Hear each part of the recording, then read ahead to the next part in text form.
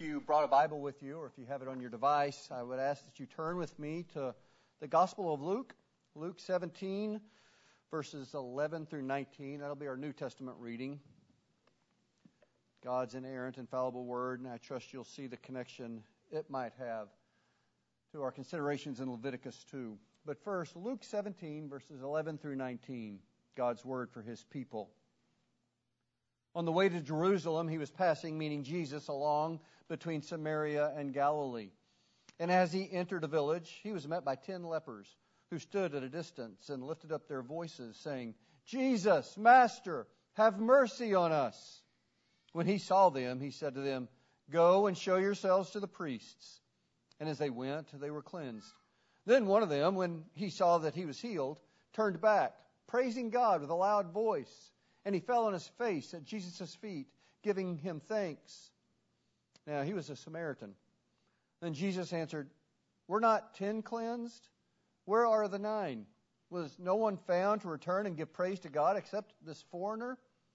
And he said to him, "Rise and go your way. Your faith has made you well." Now let's look at Leviticus 2, please. You'll see it printed for you there on page 5 of your bulletin. All 16 verses of chapter 2 of Leviticus. Again, God's word for His people this morning. Inerrant and infallible. God says, "When anyone brings a grain offering as an offering to the Lord, his offering shall be of fine flour. He shall pour oil on it and put frankincense on it and bring it to Aaron's sons, the priests. And he shall take from it a handful of the fine flour and oil with all of its frankincense. And the priest shall burn this as its memorial portion on the altar, a food offering with a pleasing aroma to the Lord. But the rest of the grain offering shall be for Aaron and his sons. It is most holy part of the Lord's food offering. When you bring a grain offering baked in the oven as an offering, it shall be unleavened loaves of fine flour mixed with oil, or unleavened wafers smeared with oil. And if your offering is a grain offering baked on a griddle, it shall be of fine flour unleavened, mixed with oil.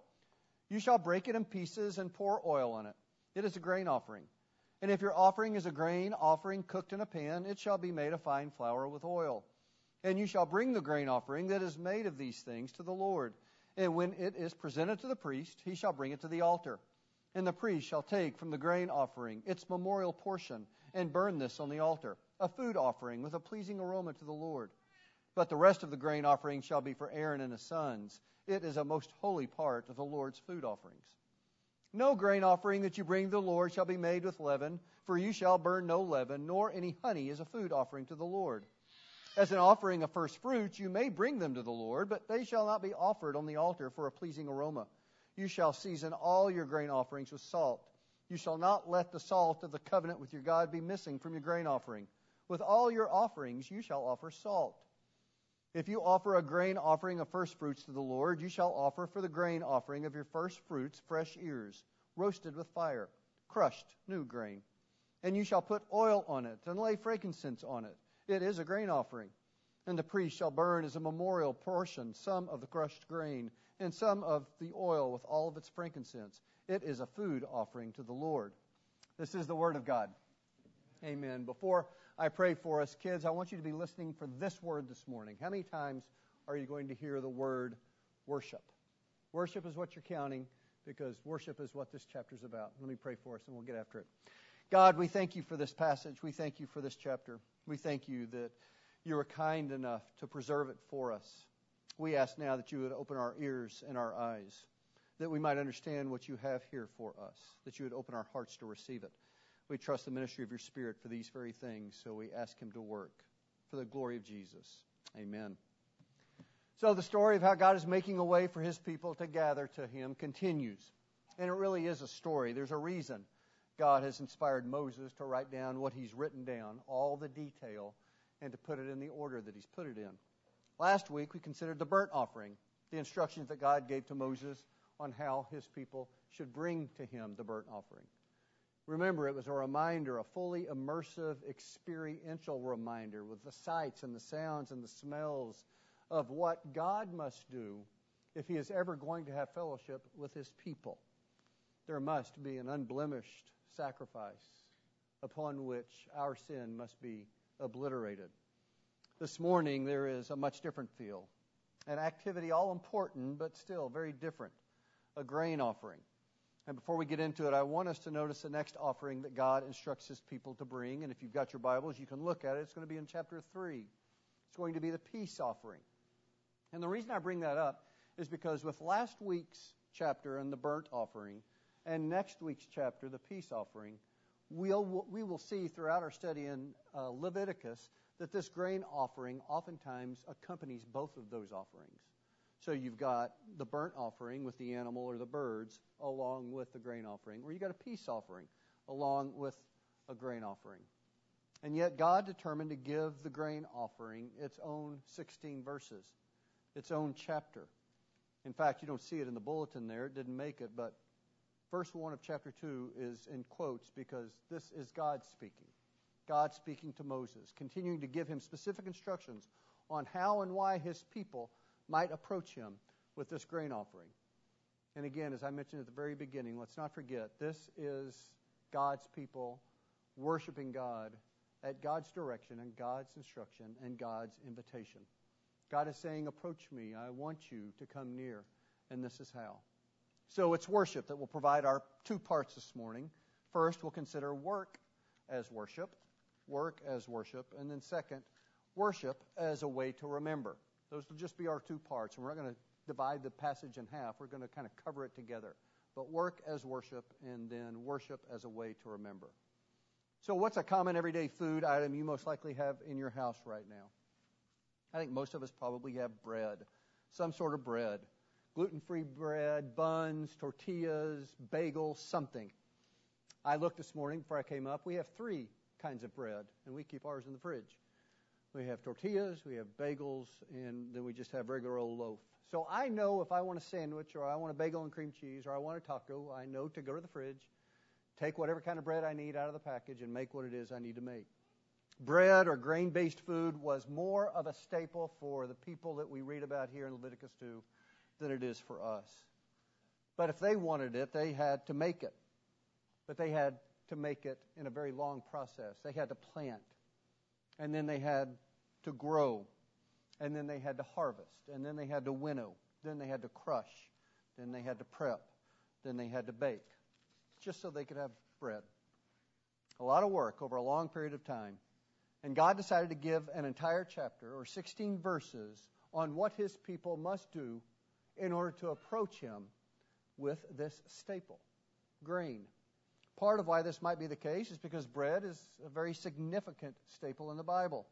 We see it every week here at the table when we celebrate the Lord's Supper. Jesus said that His body was broken like the bread that we break here. Jesus referred to Himself as the bread of life in the Gospel of John. Bread is very significant in the Bible. And as a quick aside, notice just in the first 2 chapters of Leviticus, God is addressing His people in the midst of their very important and necessary life that they live. As they raised their bulls and their sheep and their goats, as they planted and harvested, these things that they must do in order to survive, God is embedding Himself in all of it. So let's consider the instructions God gives in prepping the grain His people are to bring Him as an act of worship. First, in verses 1 through 3, God speaks to the fine flour that will be offered to Him. This fine flour means it was the very best of the best that those bringing to Him had to offer. And God asked them to add to that this perfumed and expensive spice called frankincense. Then in verses 4 through 10, God gives instruction on loaves of grain, these that are baked, and even the different ways that His people may choose to bake them. Whether in an oven or in a griddle or in a pan, God instructs the one making the offering on the ways in which he is to prepare those loaves, given those 3 different kinds of ways to bake it. In verses 14 through 16, God addresses the issue of the first fruits. Fresh ears, He says, roasted and offered with the spice of frankincense after being crushed. Now, part of what I want us to see in chapter 2 here is in all this variety and in all of this specificity that God is speaking to Moses and God by His Spirit has preserved for us, He's revealing Himself to be a God of detail. This was not about approaching God in worship with a haphazard bag of grain or a swiftly put together loaf of bread. God is asking His people as they prepare to come to Him in worship to be intentional and deliberate, to even think very specifically how they're going to prepare this offering for Him. Remember, this is God giving this instruction to Moses so that His people would know how to approach Him. This is before they even get there for the formal act of worship. This is pregame. This is preparing themselves to worship. And their prep for worship was every bit as important as bringing the offering of worship. What was apparent to those who were preparing and approaching God in the way He instructed them, and this is the theme that runs throughout the Old Testament, it was apparent to those worshipers that all that they had because God had given it to them. Even the most basic of items, like grain, bread. Certainly, as they planted the seed, tended to their crops, harvested, prepared grain for their family and for this offering, the principle being practiced by them was God provides. He has given them this, their daily bread. And it's all from the hand of God. So this act of worship, this act of prepping for worship, was God's people returning to God what God had already given them in the first place. And as we saw last week, those offering the grain to bring to Him were to bring the best that they had, not the leftovers. So it's this principle that's at work, both in chapter 1 and chapter 2. God provides. And this principle has the added benefit of protecting His people from some sort of an entitlement mentality. Look at what I planted. Look at what I harvested. Look at what I've grown. Look at my bumper crop of grain this year. What God is trying to impress upon those who want to bring to Him this grain offering, to worship Him, is that God has provided this for him and them. And this principle of God provides also brings with it this crucially important second benefit that must be at the heart of every worshiper. It is this sense of gratitude. So understanding and knowing that God provides all that we bring to Him and being grateful that He will receive us and it, you've got dependence and gratitude, two necessary components if we're going to bring our worship in a right way to the God who's going to receive us. Just think of these two benefits, recognizing all we have that have come from the hand of God. Even our work to prepare for Him, this grain offering, is because God sustains and provides, accompanied by then a heart of gratitude from the one who's bringing it. Thank you, God, for all that you've given to me. Here's a portion of that which you've given me back to you. Is that not the heart of worship? All I have become, all I hope to be, all of it is from the hand of a gracious, merciful God. Understanding that at its core will compel you to have a heart of worship. And notice how it cuts against the grain of success in our culture. Lizzie and I watch House Hunters a good bit because we fully embraced being empty nesters. And we watched a couple of episodes recently, and they're not one right after the, it's like they're on the DVR, so we just go from one to the next endlessly because we're boring people. But there are these two episodes. It was one right after the other. And one man in the first one said that he wanted a particular house in order to show the world that he finally made it. And immediately, the next 25-minute episode, the other man said that he wanted this particular kind of house so that he could show all who drove up to his driveway that he'd become successful. This is kind of the default heart posture for all of us. It's this prideful posturing. Look at what I've done. Look at how I am able to live. What God is calling His people to here is to respond to Him with a dependent, grateful worship, admitting that we are nothing apart from Him. What God is instructing His people to do here in these very specific details is to recognize that He has provided all that they have, and now they are to take all that He's given to Him, use it and steward it in such a way, and bring it to Him dependently, humbly, with grateful hearts. All of it is a gift from God, and the work to prepare and bring it is a posture of worship from humble, dependent people. In much the same way we saw last week, where the Israelites would scan his livestock, looking for the very best that he could bring for the burnt offering. And he cared for it, and he watched over it, and he protected it, and he fed it until it was time to take it and sacrifice it to God. So as that Israelite looked at his livestock, there was always that ultimate purpose for which he was raising that particular goat or sheep or bull. So too here, this grain offering was God's call for his people to be intentional and deliberate in their work in the fields, their work in their kitchen, and their work in worshiping him. Notice too how, when brought, some of what was offered was placed on the altar to God, while the rest was set apart for the priest. You see that explicitly there in verse 3 and again in verse 10. Look at how it's stated, exactly the same way in both verses, verse 3 and verse 10. But the rest of the grain offering shall be for Aaron and his sons. It is a most holy part of the Lord's food offering. Even here, God is specific and detailed. This is God's instruction to make sure that his servants, the priests, were cared for by those who were coming to worship God with their grain offering. God provided the grain to the worshipers, and God is now saying to the worshipers, you must provide a portion to my servants, the priests. And what this is about, most likely, is when the priest entered the sanctuary to offer up the part that was going to be offered to God, it was in that room there next to the altar that they were going to eat their portion. This is why it's called the most holy part of the Lord's offering. It was a sanctified, set-apart meal for God's servant, the priest. And then look there at verses 11 through 13.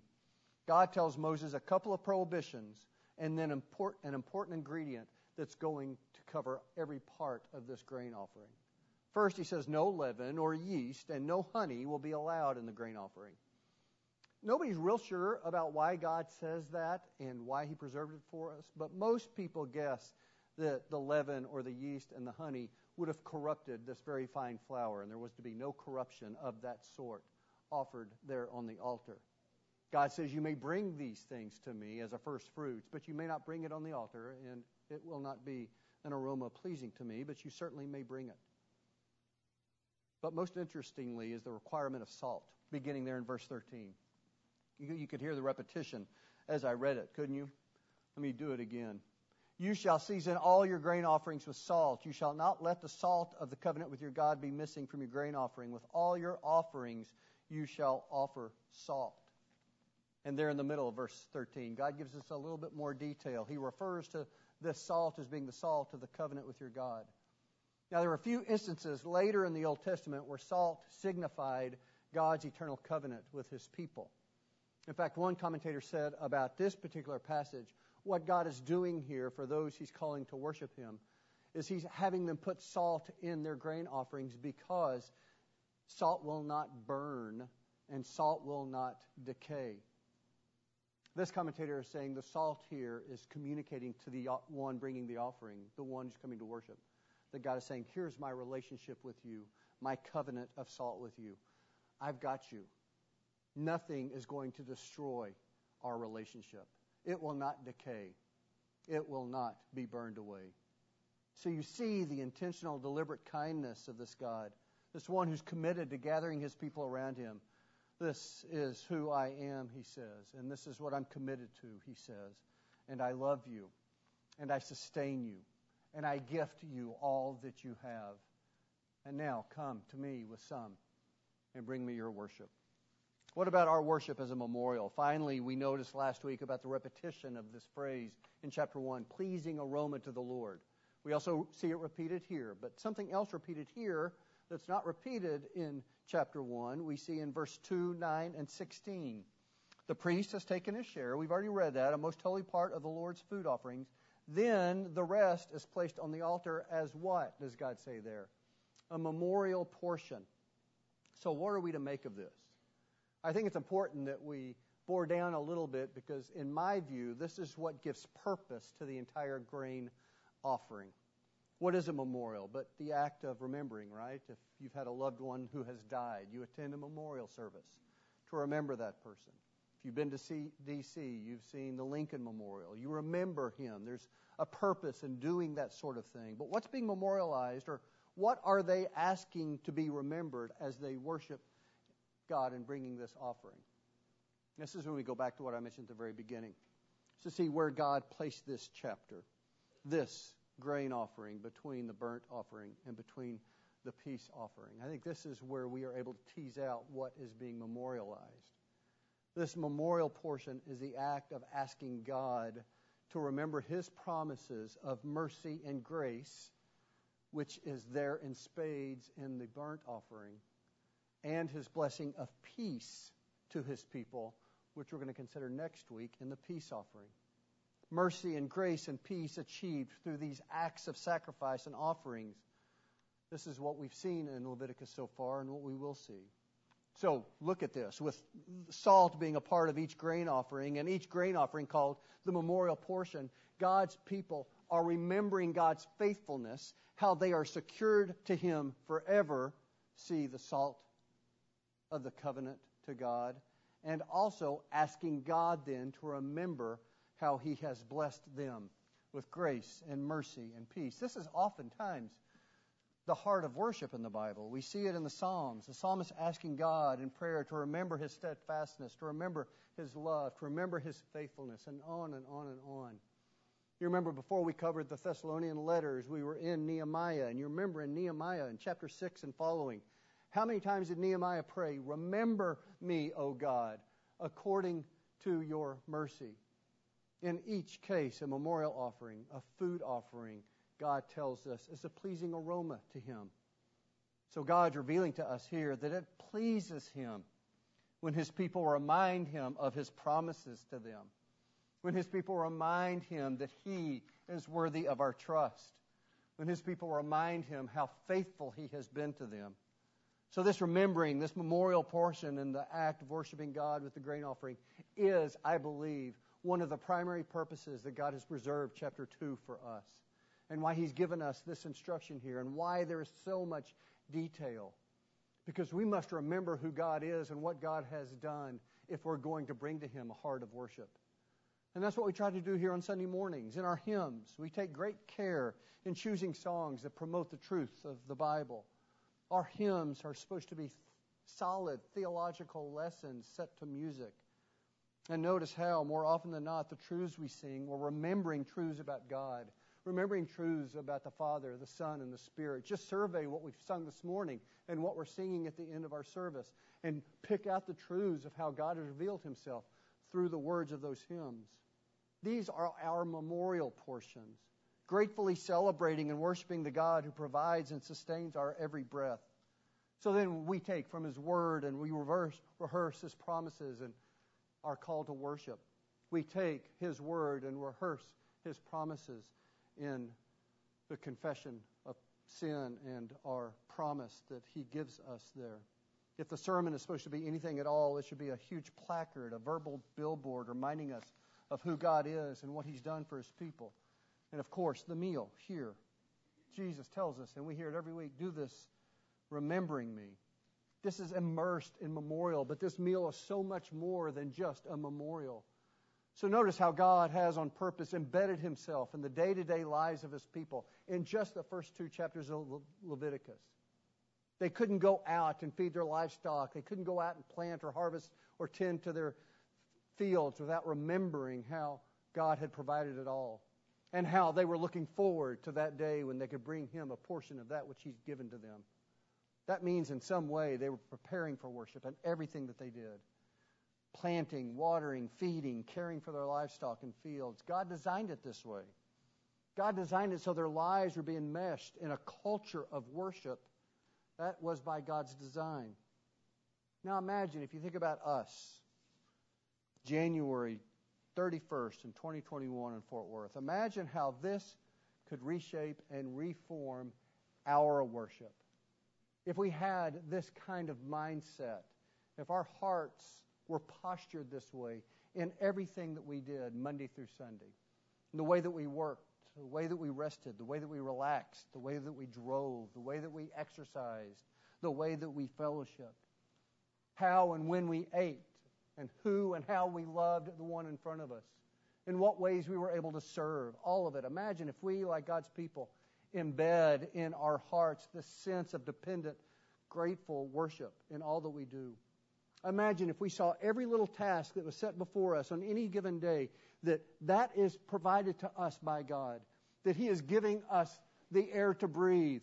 He continues to allow our heart to pump blood through our system so that we can take that task that He's given to us and offer a portion of it up to Him.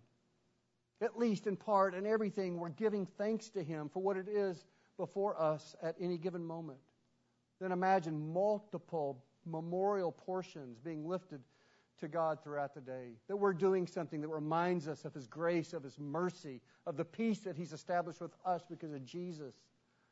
And with that gratitude, we begin to worship Monday through Sunday with these hearts that can't get over how much He has loved us. So in these first 2 chapters, we've noticed, I hope, these very specific instructions on sacrifices and offerings, and all of it is worship. And how these acts of worship have the power to influence and seep into the daily lives of God's people. That's because God designed it that way. It's there because it's by God's design. So look what God's doing. He's taking His people here in Leviticus, and He's giving them a Godward vision for all that they do. This daily Godward vision as they plant and as they care and tend to their stock. This one who granted all that they have. This God who sustains them in order to do what it is, all that they're doing. And this God who has promised them His forever faithfulness. Although we don't have to bring our animals or grain to a priest to offer them to God, everything that we see in Leviticus 2 is still true. Everything we saw in Leviticus 1 is still true. So pray that by the Spirit you can have your hearts and minds fixed on these truths every single day, even moment by moment, so that every single day, moment by moment, there is a cast of worship to what it is that you're doing and why you're doing it. And imagine if that begins to happen to each one of us here at Grace Community. Imagine the explosion of praise when we enter this place on Sunday morning. When we see the evidence of God's grace in the face of every one of our brothers and sisters. And we know that we've been connecting to God on that worship level because of the way that we've gone about our week. And then we gather and we hear each other's voices. And we remember again who God is and what He's done for us in Christ. And we trust that the Spirit is enabling that kind of worship. Imagine the explosion of praise in a place like this. May God make that happen. Let me pray for us. Father, I pray that you continue to drive home to us the lessons that were probably a lot more clear to the people in Leviticus than they are at first glance to us.